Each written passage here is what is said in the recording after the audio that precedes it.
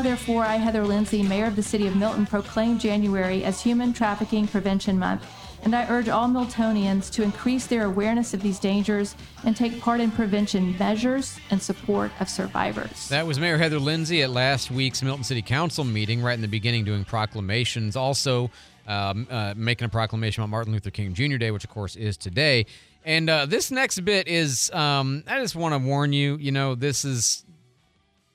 it's not graphic, but it is talking about that subject of trafficking, and it's pretty unpleasant to hear. Whereas more than 100,000 children are sexually exploited by trafficking in the United States each year, and the average age of a child forced into sex by trafficking is 13 years old, and whereas 70% of trafficked kids in the United States come from child social services or foster care systems, and whereas the United States government, in recognition that the vast number of human trafficking victims are women and girls.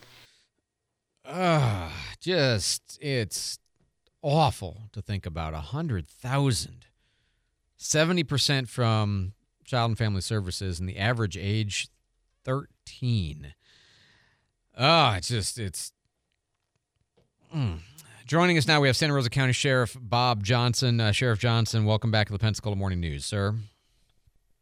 Hey, good morning, Andrew. And yeah, I can make a comment on that as well. I mean, it does make you want to throw up, but we caught, our interdiction unit caught a couple of cartel members on the interstate a few months back, and they had two little girls in the back seat, and the girls didn't know the guys' names in the front, and the guys in the front couldn't identify the girls in the back, and they were heading to Miami. And of course, the cartel members got arrested, and the two girls were put in custody of DCF. But I mean, it's scary what's going on out there with the cartel and moving kids to South Florida and all across the nation just for that reason. And if you're a father like I am, it really upsets you. Do you recall roughly the ages of those girls? Just because people, Yeah, I want to say they were around 10, 11. Yeah. It's it's horrific to just think about what's going on, and that was one traffic stop. Think of the ones that get through. Mm-hmm. I mean, I got 4 guys working the interstate. It's 23 miles of interstate to our county, and I got 4 guys working it. So obviously they can't stop everybody. So unfortunately, they're getting through on probably a regular basis and getting to South Florida, and those kids don't have a chance. I know the way our brains work is that normal people don't want to believe that there are monsters in the community. Yeah. We don't want to believe that. We hear heading to Miami, and what we think is, well, that's horrible, but that's Miami. We don't have that problem here, but we do have this problem here, don't we? Yeah, we do. And, Santa Rosa County has a very low crime rate, and we're very proud of that. But, we have some sick individuals in our county.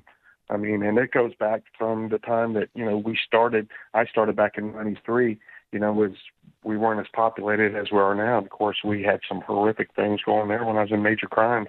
We had the Jeremiah Rogers, where he killed a special needs girl and basically dismembered her. And, you have sick people like that, and you don't know, unfortunately, for a lot of them, you don't know they're there until they do something horrific. And then, obviously, that's too late for a family. But we try to do the best we can and try to find them and put them in prison. What can we do? Like, what can I do? What would be useful to you, if anything? And maybe there isn't anything other than praying and keeping our eyes open. But, what can we do? Well, and that's the main thing. As a citizen, Santa Rosa County, Escambia, anywhere in America, keep your eyes open. I mean, you see a kid and he or she is with an adult that doesn't look right or is treating the child wrong, or just look for clues. And if you see something out of the ordinary, call, because we can't be everywhere. I mean, I have 275 on the law enforcement side, and we have 200,000 people to take care of. So, we can't be everywhere at once. And like they say, when seconds count, police are minutes away. So you have to look and you have to take care of each other as best you can. The basic stats are just, it's overwhelming. But Yeah, on top terrible. of that, to hear that 70% of these children are trafficked out of DCF one way or another is, Yeah. I mean, that's supposed to be the solution for crisis families. Yeah, it is. And, I'm not going to make a comment on DCF or what they do and don't do. I mean, they're trying to do their best with what they have, like we all are. Yeah. But, Florida is just getting so populated, and we're getting overwhelmed. The system's getting overwhelmed. I mean, they say that more people are moving to Florida than any other state in America. And they're coming here in droves because of our freedoms that we have. And, we're blessed to have them. And a lot of states don't have the freedoms we have. So, like the Eagles song, The Last Resort, they say you call a place paradise, you can kiss it goodbye.